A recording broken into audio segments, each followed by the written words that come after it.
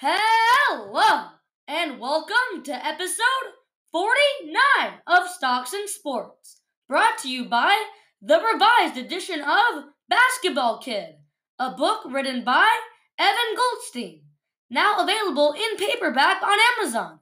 And remember, all proceeds go to the Children's Cancer Association. I hope you enjoy. In this week's edition of Stocks and Sports, I'll share what I think the college football playoff is going to look like given how crazy the past few weeks have been. I hope you enjoy! Now that we're 10 weeks through the college football season, we now have a better idea of what the top four might look like. But in the past few weeks, upsets have really shaken up the rankings. From Alabama losing twice on the road to Tennessee and LSU, Georgia showing dominance in a win over CFP's number 1 ranked Tennessee, and Clemson getting crushed against an unranked Notre Dame team. So, with just a few weeks remaining in the regular season, I'm going to share how I think the rest of the season is going to play out and what the CFP might look like. Well, at number 1, everyone can agree Georgia is practically a lock, with an impressive 49-3 win over now 6th-ranked Oregon and a double-digit win against previously number 1 ranked Tennessee. It does not look like any other team in the country has what it takes to take down the Bulldogs. After Georgia at number 1 is where things can get real interesting. Because even though it seems like Tennessee plays like a top 4 team, assuming Georgia wins out, the Volunteers would not be in the SEC championship. And the CFP almost never gives a CFP spot to a team that never made their conference championship. Of the past 40 teams to have made the CFP, only 2 of them have not made conference championships, which means while it is possible, it is very unlikely. But if I had to take my best guess of who's going to end up at number 2, it would be Michigan. Michigan versus Ohio State is the big matchup a lot of college football fans are looking forward to in the last week of the regular season. And Ohio State gets home field advantage. But despite this, I still think that Michigan is going to win this game. They're just the more complete team in terms of offense and defense.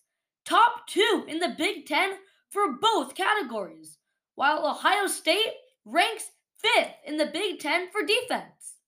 While I do think that playing on the road is going to be tough, I think that star running back Blake Corum is going to step up his game and lead the Wolverines to a road victory.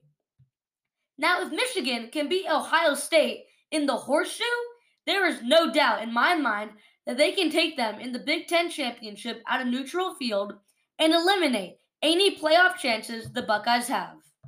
At number 3, I'm happy to say, maybe with a little bit of bias, I got the Oregon Ducks!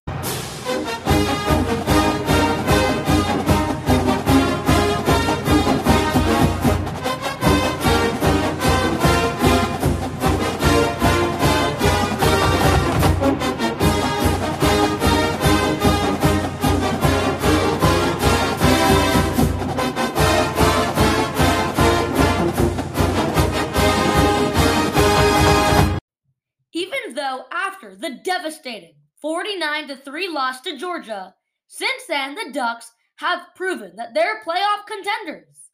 They have scored at least 40 points in every game since the loss, including a huge win over now 9th-ranked UCLA and a road win against a very talented Washington State team. Now they do have a tough remaining schedule, with home games against ranked Washington and 13th-ranked Utah, as well as a road game against previously ranked Oregon State. Will this be tough? Absolutely! But the Ducks have really come together in the past few weeks. Transfer quarterback Bo Nix has 36 total touchdowns on the season, leading the country.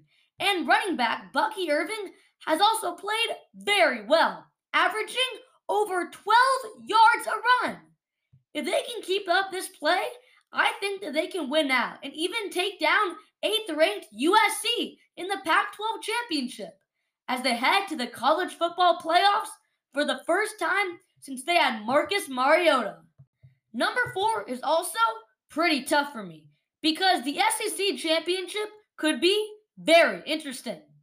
If LSU were to make it, and I'm not saying that they will, but if they do beat Georgia, for the first time in history, do you put in a 2-loss team into the CFP that did take down mighty Georgia, or do you put in 1-loss Tennessee that didn't even make it to the SEC championship?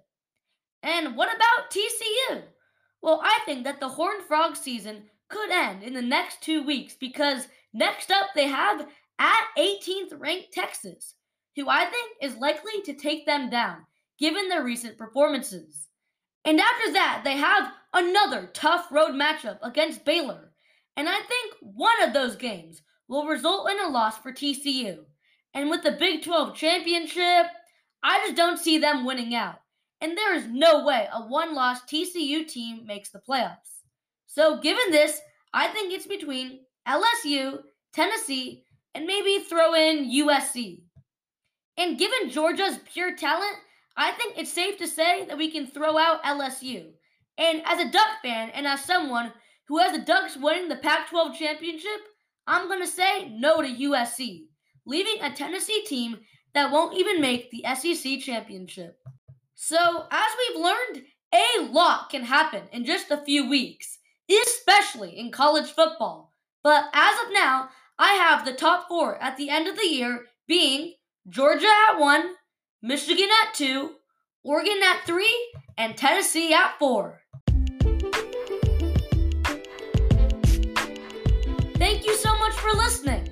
And if you enjoyed this podcast, subscribe so you get a notification when a new episode comes out.